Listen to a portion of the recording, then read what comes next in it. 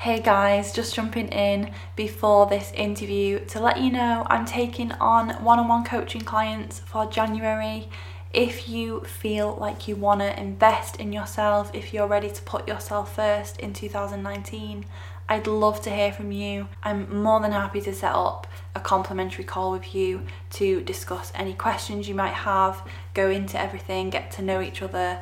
Any questions, just email me, we can set that up. Can't wait to hear from some of you, can't wait to work with some of you next year. All info on that will be in the show notes, so head there. Today's chat is all about money again and saving. I know a couple of weeks ago we chatted with Hannah about how she got out of debt.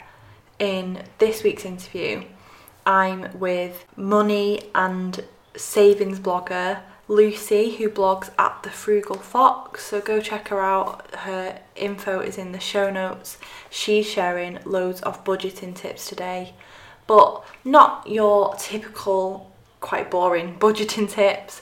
She's all about enjoying life and doing the things that you love to do, but on a budget and saving money whilst you're doing so. And we also dive into some deep chat about how certain things on social media are potentially ruining our finances and actually stopping us from reaching our savings goals. How we're buying stuff that we don't need, that isn't working, that isn't actually any good. If you're looking to cut back over Christmas, or if you're thinking about a big financial goal you want to save for in the new year, I hope we're helpful and share lots of good takeaways for you today. Enjoy! Welcome to the Put Yourself First podcast.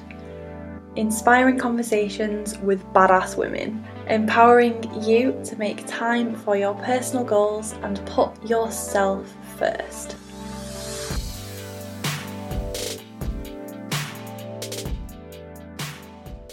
Hi everyone, welcome back to Put Yourself First. Today I'm with Lucy. Say hi.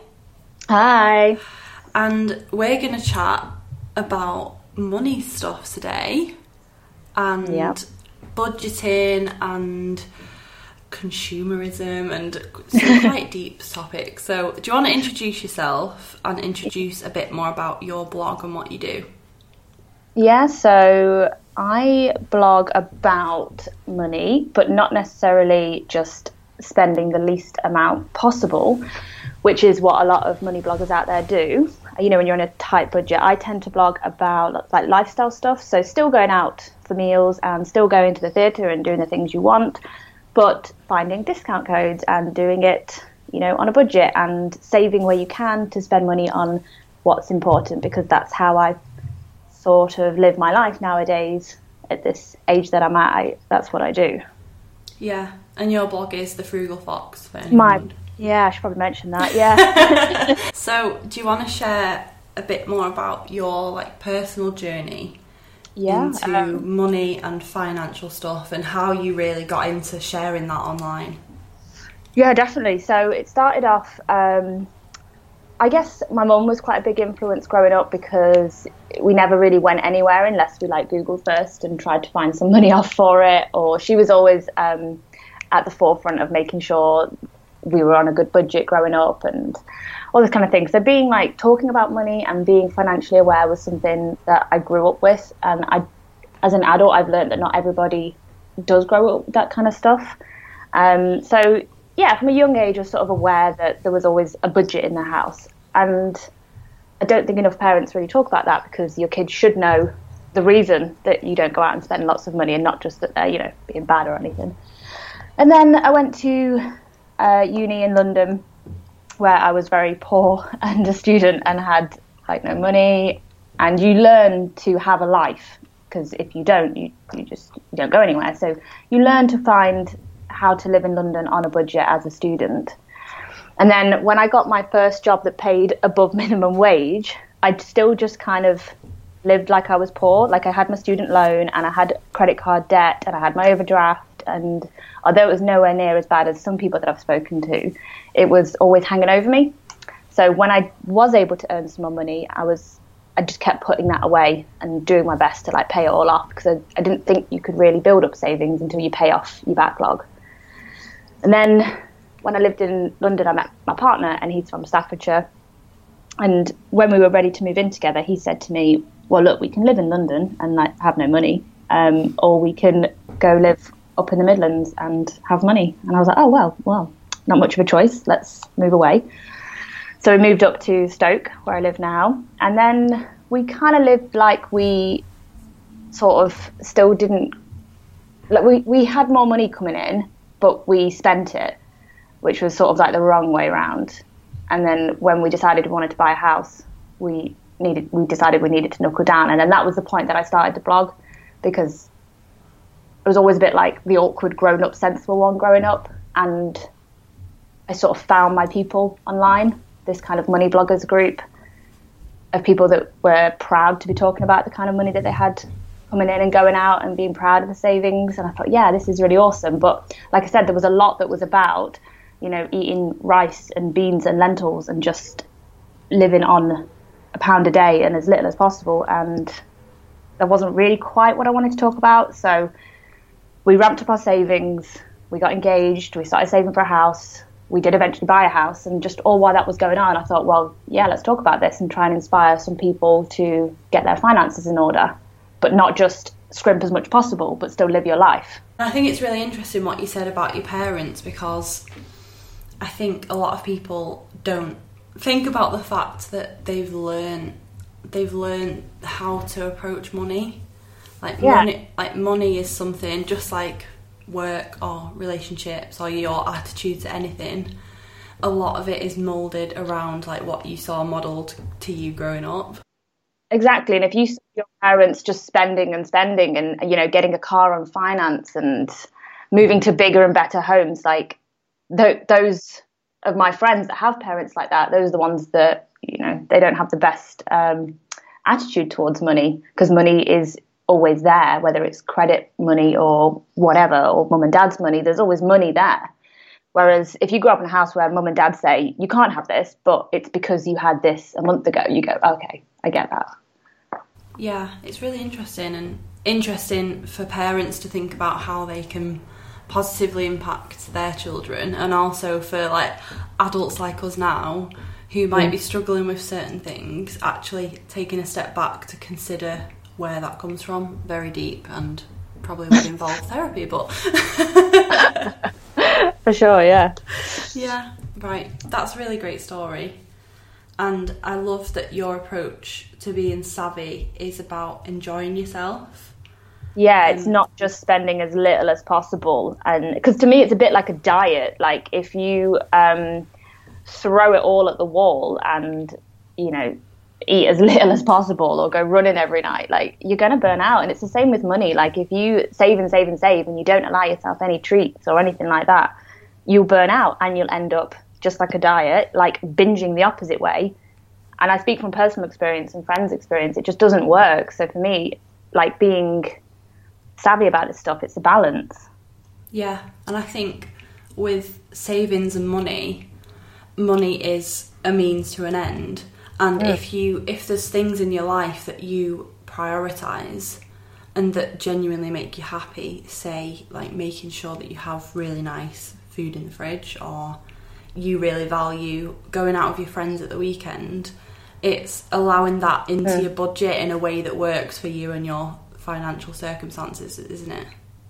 Exactly. And I think you talk about going out with your friends, I think there's it depends on the friendship group, obviously, but there's sometimes quite an ugly association with being the friend that wants to not go out when everybody else wants to, which is not fun to be the person that says, no, I want to save, but rather go out with your friends, save elsewhere, or suggest to your friends, why don't you all come over and we'll have like an old school sleepover or something. Like just find alternate ways to still do the things you want to do without reverting to the activity that costs you the most kind of money. Yeah, I agree. And it goes back to the whole actually talking about money, because I think a lot of people have shame or just not great feelings around money, so they would almost feel embarrassed to say that to their friends, whereas I feel quite lucky that me and my best friends, for example, have quite an open relationship. We're all quite aware of how the others are doing financially, so we would feel comfortable to say, I'm, cutting back this month because XYZ. Can we just have a night in? And they'd be like, absolutely, that's fine. Yeah, and I think you're probably, like you say, you're very lucky, because I don't think that's the norm. Maybe with this sort of newer generation of adults, maybe so, but growing up, I was definitely old before my time and sensible, and that's not very cool. Like, no one wants to be that person in the group. But yeah, I wish more people spoke about it, because there's no shame in it, and a lot of my friends will kind of go, oh, I've got 50 quid till payday, and then like laugh. And I'm like, I know you can laugh it off, but like, that's not good. Like, do you want some help? Yeah, I know. And it's almost, okay, so we're going to dive into practical stuff later for anyone really wanting that. Yeah. But I do want to like go down this rabbit hole here, because I think that notion of, you know, spending, and these like memes of when it's payday and you spend, you know, and you're going out and you you know, fancy new coat, or you've got all these shopping bags, all these like cute little gifs and memes and things that people share on social media. I'm sure you have seen it. Yeah, I know what you mean. And like, everyone's laughing, but you feel a bit like a stick in the mud, because you're saying, well, hold on. Yeah. That's really bad. And brands are jumping on board with it, obviously, especially like fast fashion, you know, like really budget brands, and just saying, basically using that like fun, like glamorized version to sell their shit. Yeah, that's pretty much what it is. And yeah, it's quite sad. Like, I have a 16-year-old niece, and I just worry about the kind of consumerism world that she's growing up in, because, you know, it's, for me, it's like, if I want the pair of Vans trainers or something, I want them because I want them, but she might want them because all of her friends have got them, and because social media is telling her to get them. And it's okay to not have any money, or go to your parents for the 5th time in the month for some money and laugh it off. And like say, it's not a very cool subject, but like, it really genuinely worries me that this is what the next generation is growing up in, that it's okay to spend all your money and eat beans for the month. Yeah. So on from that then, what else do you think social media is impacting when it comes to our finances? Like, what do you think you're seeing more and more when it comes to this notion of everyone sort of making light of the fact that they have no money but they're still spending it all, and this whole notion of comparison as well? Well, this is where I sort of get on my high horse and probably piss some people off, but I think obviously I know a lot of bloggers, and I blog, you blog, probably know hundreds. I think it falls on the responsibility of the blogger, because as a blogger, you cultivate a network of people that care about your opinion. And if you or I or anyone turns around and says, buy this, because we might be being paid to be told to buy it, we're betraying the trust of the people that value the opinion. So I think if you've stood up and made a blog for yourself and said, look, my opinion is worth something, and then a company, because I don't know if your listeners really know much about sponsored posts or anything, but maybe we should just divulge quickly what, you know, sponsored posts and gifted products are. Yeah, so there's a couple of ways you can make money as a blogger, but what I'm going to be mainly talking about is the sponsored post, which is where a company will pay you to talk about their service or product, basically. And my issue is, within social media, I think that there's a lot of products and services being reviewed that are harmful mentally, in terms of your image, and how you need to have this in order to feel good, and also impacts your wallet, because if you're spending money on, you know, a waist trainer or something, then you've spent, you know, 50, 80 quid or something, and you feel crap about yourself, and yet somebody told you to buy it because somebody paid them to tell you to buy it. Yeah. And yeah, it just makes me sad, the amount of sponsored posts that I see, that I'm like, why is that helpful to your readers? And if you've got a fitness blog and you're talking about fitness products, that's fine. And if you've got a lifestyle blog and you're talking about the best restaurants in Manchester, that's fine. But it's the it's the out of left field sponsored post, the one that kind of just is so bizarre, like a teeth whitening cream, and you're just like, oh, okay, well that's a lot of money, and you know that there's a lot of people that are buying it. And I think it's very ugly to go on social media and see sponsored post after sponsored post of stuff that's being sold to you, and if you're not being like inspired positively or entertained on social media, you're being sold to.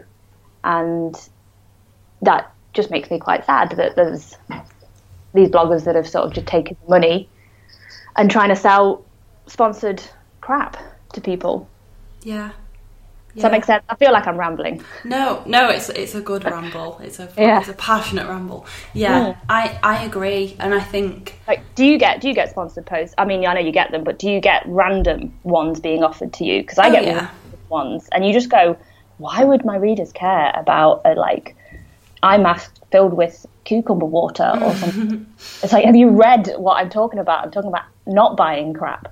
Yeah, I think the thing with that is it's a trend, isn't it? So it feels like overnight 10,000 like charcoal tooth whitening things will pop up, or like 10,000 waist training brands, or skinny coffee or tea that makes you shit your pants. Like it'll just pop up overnight. Really, and it's those things that are clearly like a buzzword or a trend, and it just seems like every single ex-Love Islander is advertising it overnight. Yeah, no definitely. offence to Love Island. As if they're listed, whatever, they can just, But my best friend came up to me a few months ago and she was like, if I buy another skinny coffee or a waist trainer or a magic pill, she was like, smack me. And I was like, okay. Just because she's a smart woman. She's a smart, wonderful, beautiful woman, but she's just as susceptible as all of us are. And that's what makes me worry about the younger generation, because I think me and you can spot this crap when we see it, but I'm not sure everyone can. And it's not fair on the influencer, let's say, or blogger. I think it's our responsibility to make sure we're not peddling crap that hurts self-esteem and, like we say, your wallet. Yeah, because I did want to add to this. I'm conflicted on this issue because, well, not on these specific products because they are just BS. But I'm conflicted on this issue in general because, like, one side of me thinks, if people really want to spend their money, like, technically they can spend their money on what they want and what makes them happy, and there's part of me that thinks if it makes them happy, like, just let them get on with it.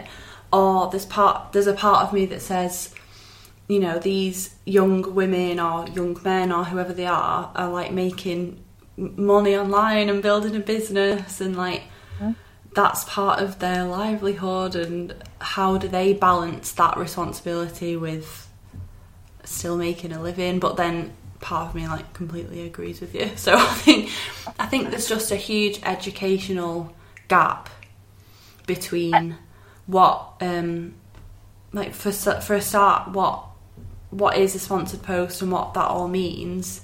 And I think that's getting much better with all the ASA guidelines and stuff now, and hopefully people see like but it's still just guidelines.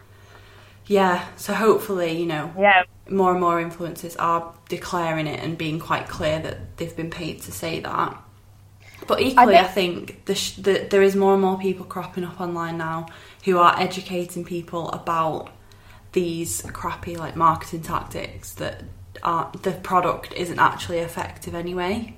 And they're the influencers who, when they do work with a brand, I trust them and I know that it's a good product. Yeah, I think what it comes down to with the conflict for me is I've got no issue with sponsored posts in general. It's the blog did money to talk about something that maybe they don't believe in themselves. Like, that's the line where I think I don't like it. So I guess it depends on the product. Like I said, if you've got a fitness blog and you're talking about gym wear and things like that, like, obviously that's fantastic because that's your demographic. It's the like say the Love Island and the peddling and the random stuff that I've got an issue with, really. But not in general. Sponsored posts are great. It's a great way to make money and be, grow your brand and everything. It's when they step over to the dark side and accept some money to peddle some random stuff at you. Yeah. I think that's the line. Yeah, I agree. We're in agreement on that. Yeah. So one thing you mentioned in our email exchange before we came on the podcast is this idea of influencers almost selling a lifestyle to people, and this very sort of picture perfect, very filtered, very edited, very curated look at their quote unquote perfect life, and how that's making people spend more, but ultimately negatively impacting people and their mental health, and just feeling like they're not good enough if they don't have this perfect holiday or this perfect car or this perfect outfit. Yeah, which I think, listening to your podcast before, it seems to be a bit of a running theme of what people want to talk about, is that lifestyle that doesn't really exist, or maybe exists for an extremely small % of the world. But I know bloggers who have stayed in ibises in Paris and then gone and taken a picture outside a big grand hotel as if they were staying there. That's insane. And I'm like, I'm laughing it off, but that stays with me, and I'm thinking I'm never going to believe anything you write again. Because again, it's like, why can't you just say, hey, I stayed in an ibis, but then I was able to save money and I went out for this amazing meal in Paris? Where's the shame in just saying that I saved money? But it's that they're shameful about it. Don't be. It's fantastic that you saved money. We're a nation of people who love charity shops and buying things off eBay and saving money, but it's that Instagram almost Americanized world of, I'm only going to show you the perfect, and that's just not true. And everyone knows it's not true, and yet we all still follow these accounts. It's again, my personal line is, if you've got if you post a picture of you and you look incredible and you've got the latest designer bag and jeans and all that stuff, that's great. But if you're saying substance behind it and you're talking about something that's amazing, then yay, wonderful, I want to follow you. But if you're posting picture after picture after picture of just you looking great with the latest clothing and shopping at the best brands and going to the holiday destinations and everything, it's given out this world of a fake lifestyle. Yeah. And I think they get billed as inspirational accounts, but who can really live like that? Who actually can do that, besides the people who probably aren't on Instagram and are actually out enjoying their life? Yeah. And it's so surface level as well. One of my favourite bloggers, who is American, is called Lauren from The Skinny Confidential. I don't know if you've seen her online. She's a good one to follow, because I'm gonna have a look while you're chatting. She's a blogger, but she also talks about business and blogging and the industry overall. And she's very much of that mindset that, these gorgeous girls are trying to be up and coming now, and it's just all surface level. They're literally just posting beautiful pictures of themselves and their body and their bikini and their new outfit, and swipe fucking up on my Instagram stories and buy all of the shit that I'm wearing.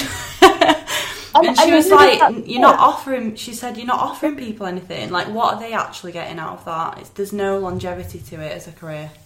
No, and it just feels like wasted energy on their part, wasted energy on our part for following them and being part of the problem. It's just we're all just following these gorgeous people.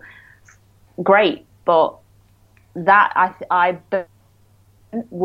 isn't something that is necessarily healthy for us to look at as people, because we see that and then we look at our own lives naturally and we go, well, I don't look that good in a bikini and I'm not going on holiday to that destination, and it makes you feel like crap.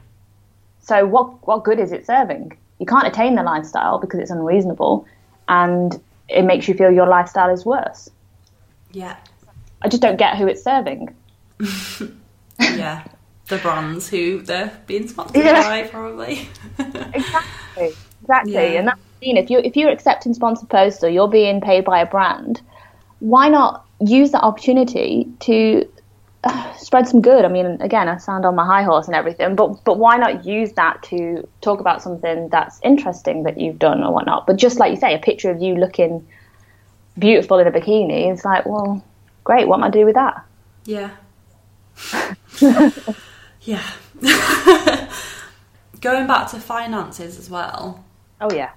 I'm wondering how much people are missing in terms of this education. Like we said, you know, do the younger generation, are they seeing information about saving and, you know, investing and the power of, like, let's say the financial wise, the benefits of investing in property and having your own mortgage versus spending all of your money on like a fancy car lease that you probably can't afford anyway. And I just wonder whether, you know, I'm glad there's people like you online who are talking about this kind of stuff openly, because it is hard to talk about money online, especially when you're talking about personal circumstances. But I don't know, I just hope that it's balanced by an element of education from people like you, so young people know that, like, it's good to save money, and it's, you know, if you do want to maybe settle down and have kids in the future, like, you should be putting money away to hopefully make sure you can have like a nice house in a nice area and all this kind of stuff. I just think everyone is so focused on this Instagram lifestyle that it's not only it's not only negatively impacting our mental health, but our financial health and like our credit score and all that kind of stuff, which will have a lasting impact on people. Definitely. I think definitely when I was in school, there was, you know, fuck all about financial education, literally nothing. I spoke to my niece about it a few weeks ago, and she said that they get a bit, but it's like an hour every couple of weeks or something about it. But no, I don't think that we as a country really prioritise it. And we're talking about the social media stuff, and there might be some people listening saying, well, what harm really does it do?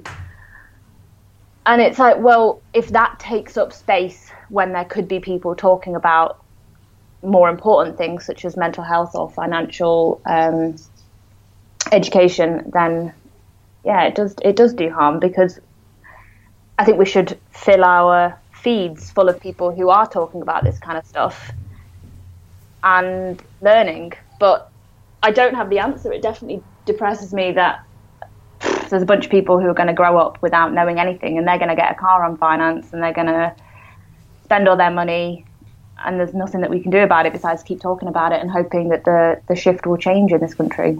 Yeah, and I think the bloggers and influencers who are going to survive are the ones going past, I hope, are the ones that are going past the surface level anyway. And, you know, I keep mentioning Lauren from The Skinny Confidential. She is great to follow, by the way. Everyone should follow her. I really want to get her on the podcast one day. but she's like massive, so I'd just little me like sliding into her DMs, putting it out into the universe. But anyway, you know, if you came across her account, you'd think, oh, she's, you know, just an influencer. She's an American girl, blonde, gorgeous, like, yeah, great. Well, I looked her up while you were talking, and that is sort of first impression. But yeah, but like if you actually listen to a podcast and read a blog, she's talking about finance, she's talking about health, she's talking about business, and I think young women especially need those role models who almost like suck them in with the stuff they want to see. Like, they want to know what makeup you're using, they want to know your skincare routine, which is great. Like, I love all that kind of stuff, but they're also like, listen girls, like, do you know you have to work really hard and earn money and make sure you get and all this stuff. Yeah. It's a balance. It is. It's a balance. It's like anything in life. And I really hope there's more people like that are coming up and talking about it. Because like you say, it's not easy to talk about, especially personal finances, like you say. And what I do online is I have no filter. Like, I don't really care. But my partner doesn't really want me talking about like exact money. Like, we have X in the bank. So what I tend to do is say things like, of my pay, I saved X%, or I were X% towards our mortgage goal, or whatever it was. And that, that's enough. That's enough to say I'm working towards it. I'm putting it out there. You don't have to say I've got, £3,000 sitting in the bank and I want to get to 5,000 by June, or you don't have to say those numbers. You just have to talk a little bit about it and be aware that people won't judge you for it. Or, some people might, but don't listen to them. No one who matters will judge you for it. Yeah, and I think if that shift is going to change in future generations, we have to just ignore the embarrassment about talking about it, or the very British, like, oh, it's impolite to talk about money. Like, we have to push through those boundaries and that taboo to have a positive impact. And the wonderful thing is, when you take yourself, like, say you've got a friendship group where everyone's buying the latest designer stuff and you're just not like that, when you take yourself out of it, they will stop including you in it in a good way. They won't keep pushing you to go out shopping or whatnot. They will know you're the friend that they can go to and talk to when they've got no money at the end of the month, and they're they'll come up to you and say, can you help me maybe put a budget in place? Like, it's not very cool to be that person in the friendship group, but it's very helpful. And I find just talking about it in the past 12 months of doing this blog is people in my personal life come up to me and they say, oh, you'll never guess what I saved on this, and I've managed to save this, and I've stopped spending on that. And they become really proud to tell you about all the stuff that they're saving on and working towards. And it's a very slow shift, but it's not a bad person to be in the friendship group or the family. It's nice when people come up to you and say those things. Yeah, no, I agree. I am fully in the sensible friend category, always, about everything. Like, people when I come home from a night out with my friend, that I remember a few weeks ago, she was like, oh, I'm glad I'm with you because I'll be sensible tonight. Like, I won't drink as much and we probably won't stay out as late. I bet you felt cool. Oh, like, I remember one of my friends used to say to me, I always want to go home and eat really healthy when I've spent time with you. I just think I am literally boring in every category of life. But it's, I think it is nice to have a positive impact on people and just make people feel more aware and conscious of their choices. Yeah, and like I say, there's nothing feels better than when they come up to you and say, I've saved £100 this month, and you're like, well done. And, you have a little nerdy moment where you're happy together about something really small, but it's cute, and it's nice when you can be that person for everybody else. But you won't start off being very cool. It will take a while to get there. Yeah. But it's okay. It's nice to be that person for everybody. And then they know that you're there when they are ready to make a change. Yeah.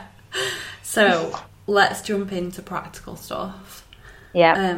I want to know your tips. So if someone is going to sit down and maybe write out a budget, or just think about cutting back on things that aren't necessary, but they also want to prioritise the things that they really like to do within their budget, like, how do you go about basically what you said at the beginning, enjoying life, like enjoying yourself, and still reaching your savings goals or whatever else? Yeah, I think, first of all, even sitting down and deciding to make a budget is incredible because you're already ahead of so many other people. And then I'll talk about more practical advice, but also amending the budget as you go. So if something's not sustainable, don't beat yourself up over it. Like, just allow yourself a little bit more wiggle room and bring it down in the future if you want to. So it's also it's setting the budget, and it's also reviewing it every couple of months and making sure you can actually do that. Again, like a diet, if you can't stick to that, don't beat yourself up over it. I would say write down what's important to you. So I love going to the theatre, and it's not the cheapest hobby, but I'll find ways to do it for less, like getting last minute tickets or buying cards that give you discounts on, you know, shows, things like that.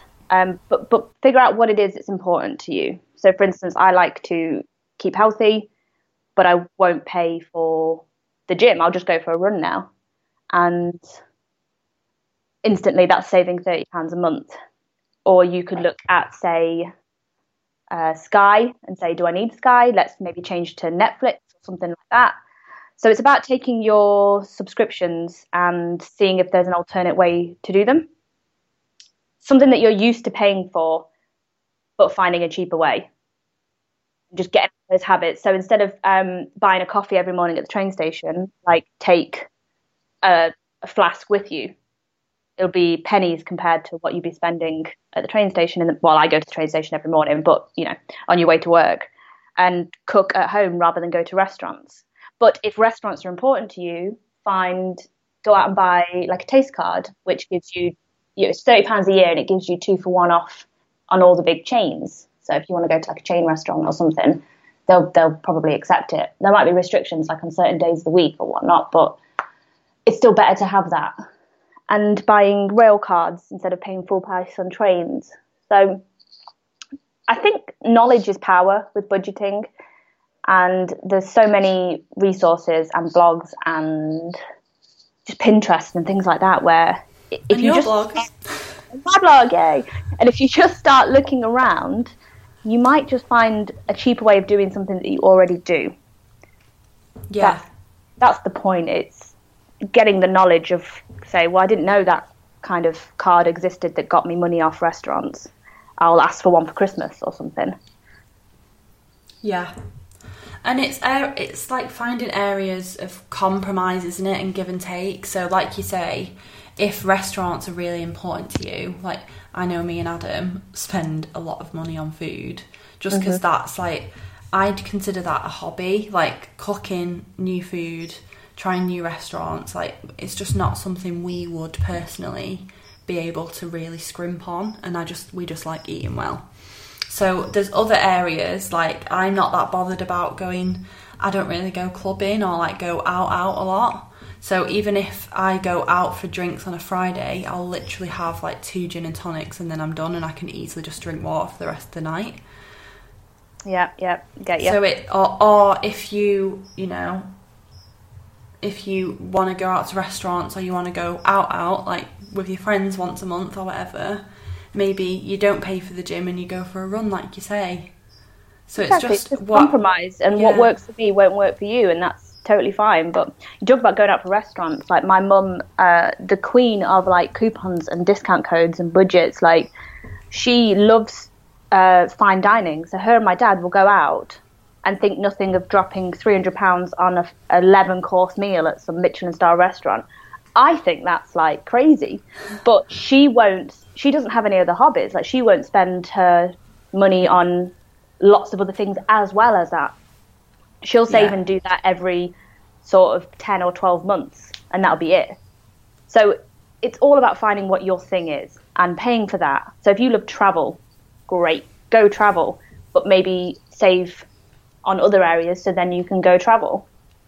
Yeah, it's just finding it. What's important to you, I think. And I think that's where the sort of self-awareness and intuition comes in, and maybe the social media is pushed aside. Like if you feel like certain people are making you feel like you want things or almost triggering you to make impulse purchase or whatever else, maybe just like unfollow those people, or even just mentally put that aside whilst you're budgeting to think about, oh, actually, I've, always wanted to go here on holiday and I've not made it happen yet. So if I stop buying like random crap from someone's Instagram, then I might actually be able to get there if you can map out like a savings plan in that way as well. Yeah, there's a couple of tips. The one is, I think it's called the stranger test, but if you were thinking about buying something and a stranger was stood in front of you with the item in one hand, new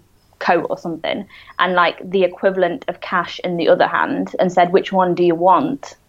You might look at it and say, well, I really want the coat, but actually, if I could take 60 quid and put it towards my next holiday, I actually think I'd take the cash. And if you would take the cash in that instance, then don't buy the coat or whatever it is. And that mentality has stopped me buying so much crap in the past year, when I've like picked something up at Zara and gone, oh, I do love that, but I think I'd rather have the 15 quid sitting in my account. Yeah. Like, that saved me loads. And then also, I think just taking that idea one step further is, if you successfully don't buy something when you feel the urge to buy it, is put that equivalent of money in your savings account as if you had bought it and it's gone out your current account. And then if you looked at the end of the month and you've got, 200 quid sitting in there, you might be like, well, that's usually the kind of money I would just spend on crap that would sit in my bedroom or something. But you've got it, and you've still got it, and you can put it towards that holiday or that restaurant or whatever you want to do. Yeah. And then when you buy things that are considered and you do really want and need, like if your coat is falling apart and you want that new coat, you appreciate it so much more. Since doing, not everyone has to do like a capsule wardrobe, but since doing that sort of concept and embracing that, I just love my clothes so much more, and I love getting a new item of clothing, because I know that every season I might get one or two things, and I just appreciate those things so much because I know I genuinely want and potentially need them. And you just, it's about valuing your things, I think. Valuing the things that you have and not necessarily just looking for the gaps of things that you don't have yet. Mm-hmm. And I got this app where I took a photo of all my clothing, and I don't recommend everyone has to do this. It's just something I did because it was important to me. Is I took a picture of all my clothing, and then you can organize it by like category and whatnot. And then when I look at it, I was like, actually, I don't actually have a decent coat, and I don't actually have a decent pair of like long leg boots for winter, because I'm walking around town in like tiny perforated trainers that are like freezing and stuff, or I've got like work heels or something. So I was like, you know what, looking at that and analysing what you've already got, you can say, well, I've got 12 jumpers. Do I need 12? No, let's donate some, or sell them, let's get rid of them. And then you can say, and I do need a decent coat. And then when you go shopping with a friend, you can say, well, my mission is to get a coat and nothing else. Yeah. And I think there's also an idea with blogging about money that people think that I think that the cheapest is the best, but that's like not true at all. And if you're going to buy something like a coat that's long standing, I would not mind dropping £100 on it if it meant it was going to last me 10 years. Or more. Exactly, yeah. But me, maybe from 2012 or something, when I was just learning about this stuff, I was like, oh well, let's go to Primark and buy one for £8. But then I would get rid of it by summer because it was tatty and old and rubbish and falling apart. So being frugal isn't just buying the cheapest thing, it's buying the best value for money. So just because it's cheap, it doesn't mean that it's bad quality, but just because it's expensive, it doesn't mean that it's good quality either. It's finding that product in the middle. That's the good value for money. Yeah, and especially recently, it's just such a hot topic, isn't it? Sustainability and, being more eco-friendly with fashion. Because like you say, it's so easy to buy cheap clothes and just think, oh, it's okay because I'll just get another one next month, or I'll just get another one next season. Yeah. And it's all good. Like, I'll just chuck it. Yeah, and I bet before doing your capsule wardrobe, that's probably how you thought, because it was how I thought. Yeah, for sure. I educate myself. I used to love going into, nothing against Primark. I love Primark, and I still buy clothes from Primark in this context that we talked about before. Just because something's from Primark doesn't mean it's necessarily going to fall apart, but going back to the money thing and investing in a good quality piece, when I was younger, I would rather go into Primark and drop 50 quid, like 70 quid on loads of stuff than go into Zara or, I don't know, Mango or somewhere like that and spend 70 quid on one thing that might be like 10 times, like a lot better quality and last longer. And do you know what? I still struggle with that, even though I'm totally educated on this subject. I still want to go in and buy, like you say, 50 items for £50 as opposed to one item, because there's something about quantity that you think is better. And I still make the mistake with Christmas presents. I'll still buy, somebody 10 presents of less over one really good thing, because there's something about quantity that makes you feel like it's better, but it's not. And that I need to remember that every time I go shopping. And it is hard for me to be budget conscious and drop a large wad of money on, like you say, a coat or a pair of boots or something. But I know deep down, if they're going to last me 10, 15 years, that is better than buying the cheapest pair I can possibly find and then them falling apart by summer. Yeah, I think that's really good to mention, just because it's so easy to fall into the just scrimping and saving on everything, but that can actually have a negative impact in the future anyway. Because I commented on your Instagram this morning, I don't know whether you saw the makeup thing. Yeah. Okay, so I'm definitely biased because I am a makeup artist by trade, but I think that women, and men, waste a lot of money on makeup, because we go to Boots and it's like, oh, it's 3 for 2, like may as well get 3 things and try all 3. Or we'll go, we'll ask online what's the best whatever. The best foundation for someone else, as you mentioned in the caption, is going to be like horrible on your skin. It's just, it's so individual. And I think the good thing about high-end makeup is you can go and try it on in store, and they're often very willing to let you try it on, let you have a really good look at it, even let you like leave the store and go and walk around and go on with your day, and then consider it and go back for the purchase if you want it. Like if you really like that foundation and you've spent 30-35 quid on it, you'd probably buy 3-4 bottles of cheap foundation from Boots and not like them all, so you've spent the same amount of money, but you've got a foundation that you really like.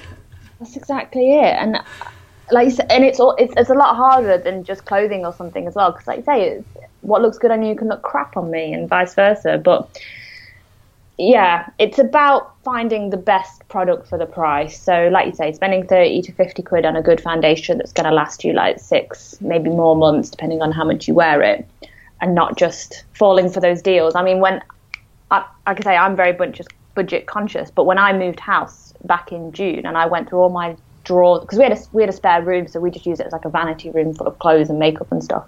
And when I cleared that room out, I was aghast by how much toiletries and makeup that I actually had.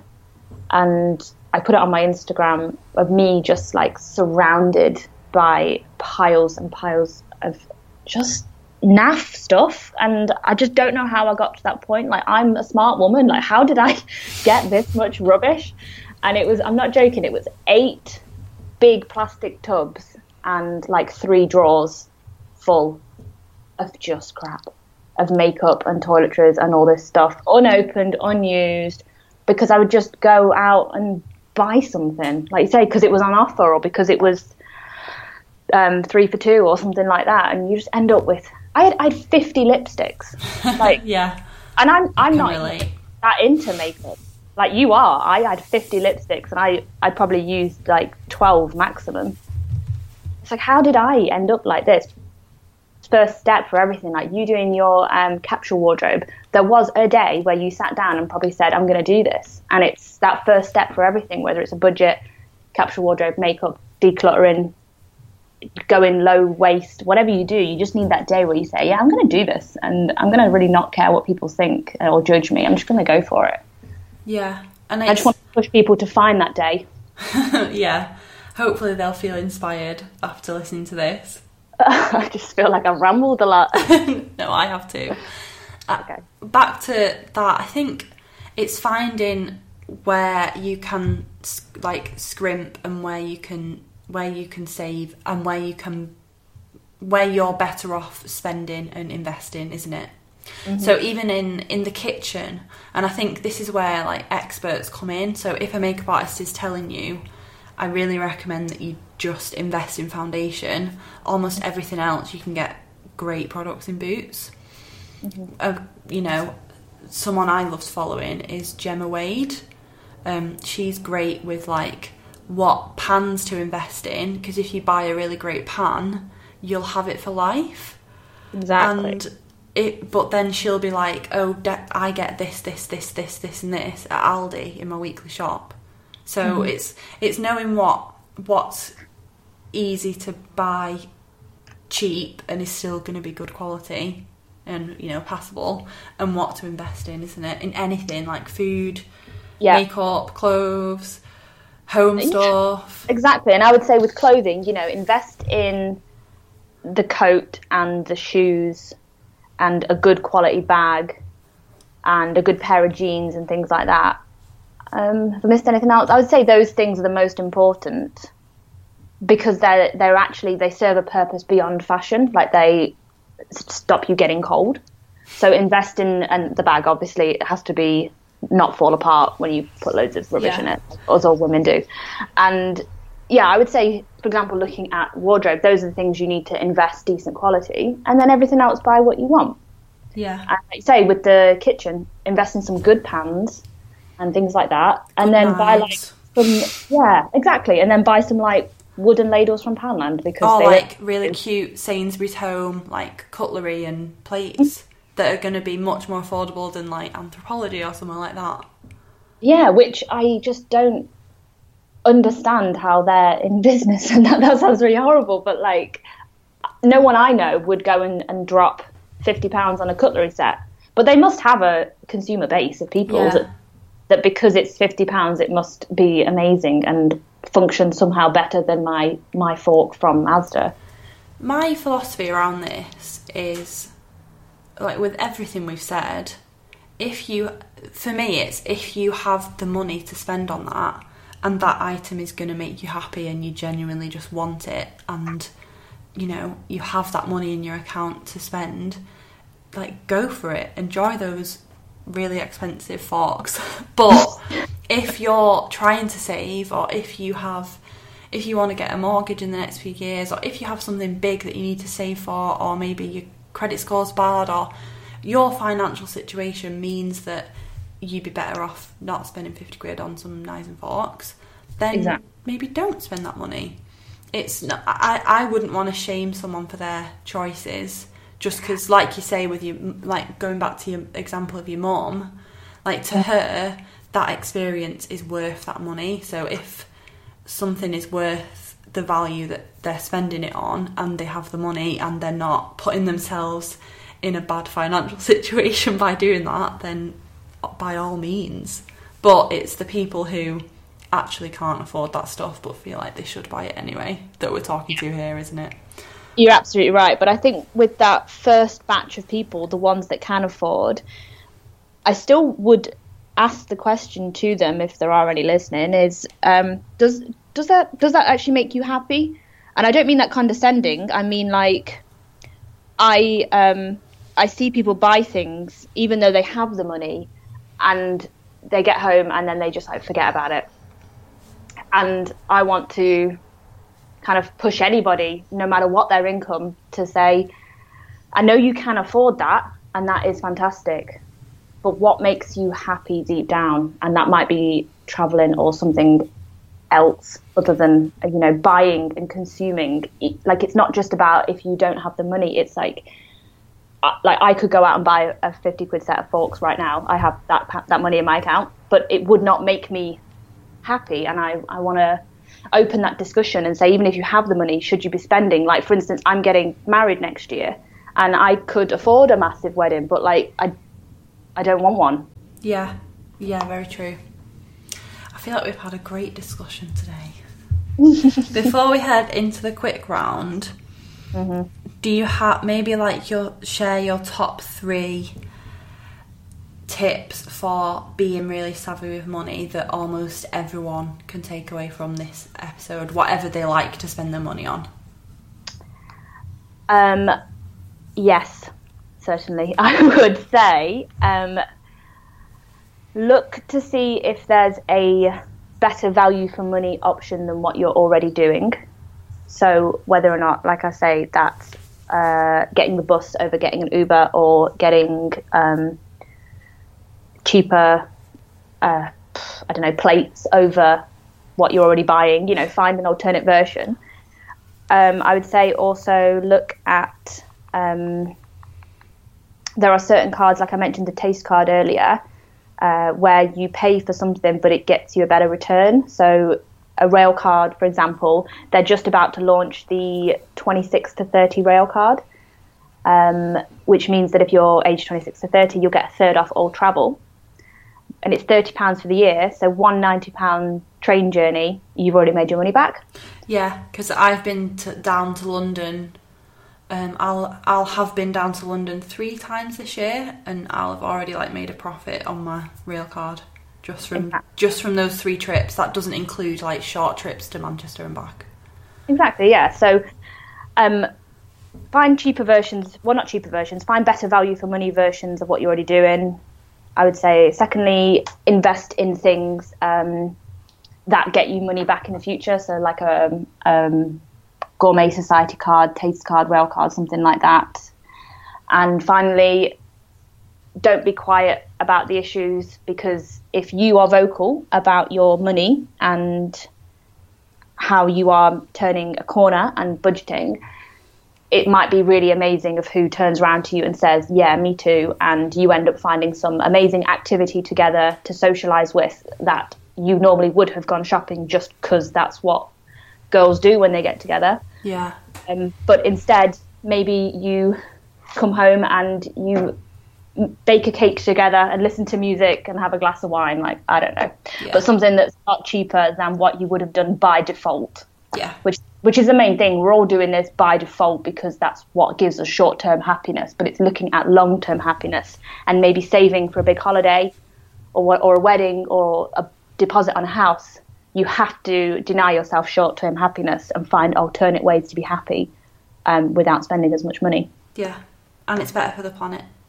So you'll feel dead smoke knowing that you've not bought loads of random crap clothes. That's it. What's your go-to self-care ritual after a long, stressful day?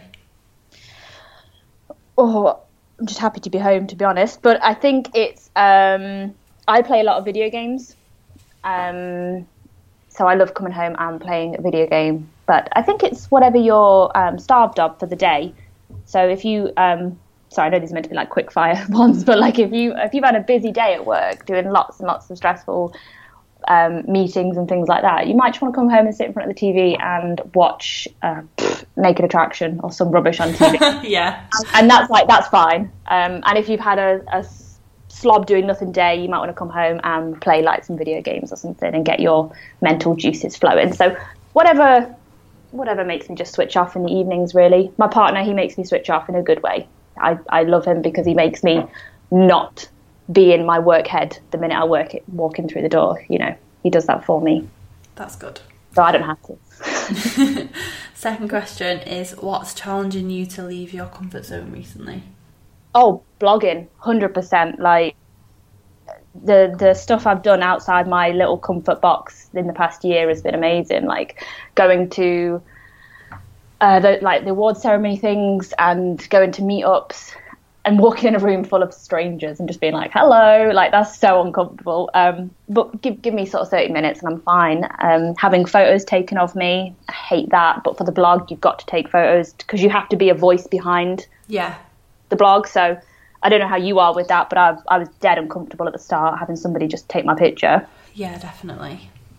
Yeah, and just going to new places, getting on a train and going somewhere that you've not been because there's a meetup or something like that. So for sure, blogging in the past year has done more for me than I guess any other hobby has. That's great. Third question is, what are your goals for 2019? Just get married on a budget, really. I'm not... Get married, just a small goal. No, I'm already getting married, but get married on a budget, which is actually a lot harder than you think because everything by default is expensive. Yeah, so that's true. you have to get really creative. And I've discovered that what you save in money, you kind of make up for in like your time and stress levels.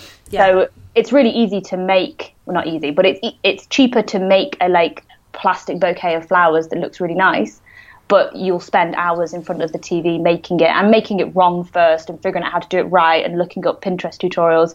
And in those moments, that expensive bouquet that's just ready to be picked up on the day sure looks quite good. But you have to just go, no, it's fine. I'm doing this on a budget. So just getting married on a budget and not spending all of our money on that would be really good. And just keep growing the blog, really. Get to a point where sort of it's more grown than it is, because I think you always have to keep moving the goalposts for yourself in a healthy way. Just keep pushing yourself forward. Exciting. And do you have a resource that you'd recommend? Like, maybe what are your go-to financial, like, money resources? Well, there's a group called UK Money Bloggers, and we have a private Facebook group, but there is a website as well with a blog on it, and all the bloggers are on there and everything. I would say just start following some of them, because they range from what I'm talking about, which is like lifestyle budgets, down to like how to actually make money sitting at home. And it's incredible to some of the stuff that these people are doing. So I would say start there. And then personally, I just used, Pinterest, Google, just asking friends, anything that, your friend might say something, might suggest something to do for the two of you that you would never have thought of. So just be open to chatting to anybody or Googling an alternative to, can I save money on train fares? Just being open and getting it from a variety of places, because what I might have on my blog might not work for you, but what somebody else might have might do. And that's great, whatever you're doing, as long as you're getting towards your goals. Finally then, where can people go to follow and support you online? Well, I'm normally found on Instagram. That's my thing. I think I find Instagram quite easy to interact with people and talk to, and I like challenging myself to take nice pictures and things like that. So my Instagram is The Frugal Fox. You can follow me on there. Then the website, I always wanted it to be something that was applicable to anybody. So I don't say, I went to this place and I saved money. I say, this is how you can save money if you want to go do this. So the blog is more of resource. Yeah. Yeah, and that's what I always wanted it to be for anyone. Making money, saving money. I went into all about how I bought my house and the steps for that, because I couldn't find much when I was Googling it, like an actual honest depiction of how to bloody buy a house that wasn't written by a professional. Like, I wanted somebody that had been through it. So yeah, the money tab, probably, it's all there. Cool. Just go and have a browse, yeah. Go and have a browse. And as I do things like get pets or maybe have a family one day, I'm just going to put it all there financially. Sorry we cut off here, but Lucy's Skype was playing up, so her voice cut out. But we both wanted to just say thank you for listening. Really hope you enjoyed the episode. Check out the show notes and speak soon. Thank you so much for listening to Put Yourself First. If you enjoyed it or you have any feedback, I would love you to leave me a rating and review wherever you're listening to this. And if you'd like to reach out to me on social media to let me know you enjoyed it, or just have a chat and say hi, I'm at cat_horrocks on Twitter and Instagram. And if you're feeling extra kind, share this on to a friend who you know needs to hear this one too.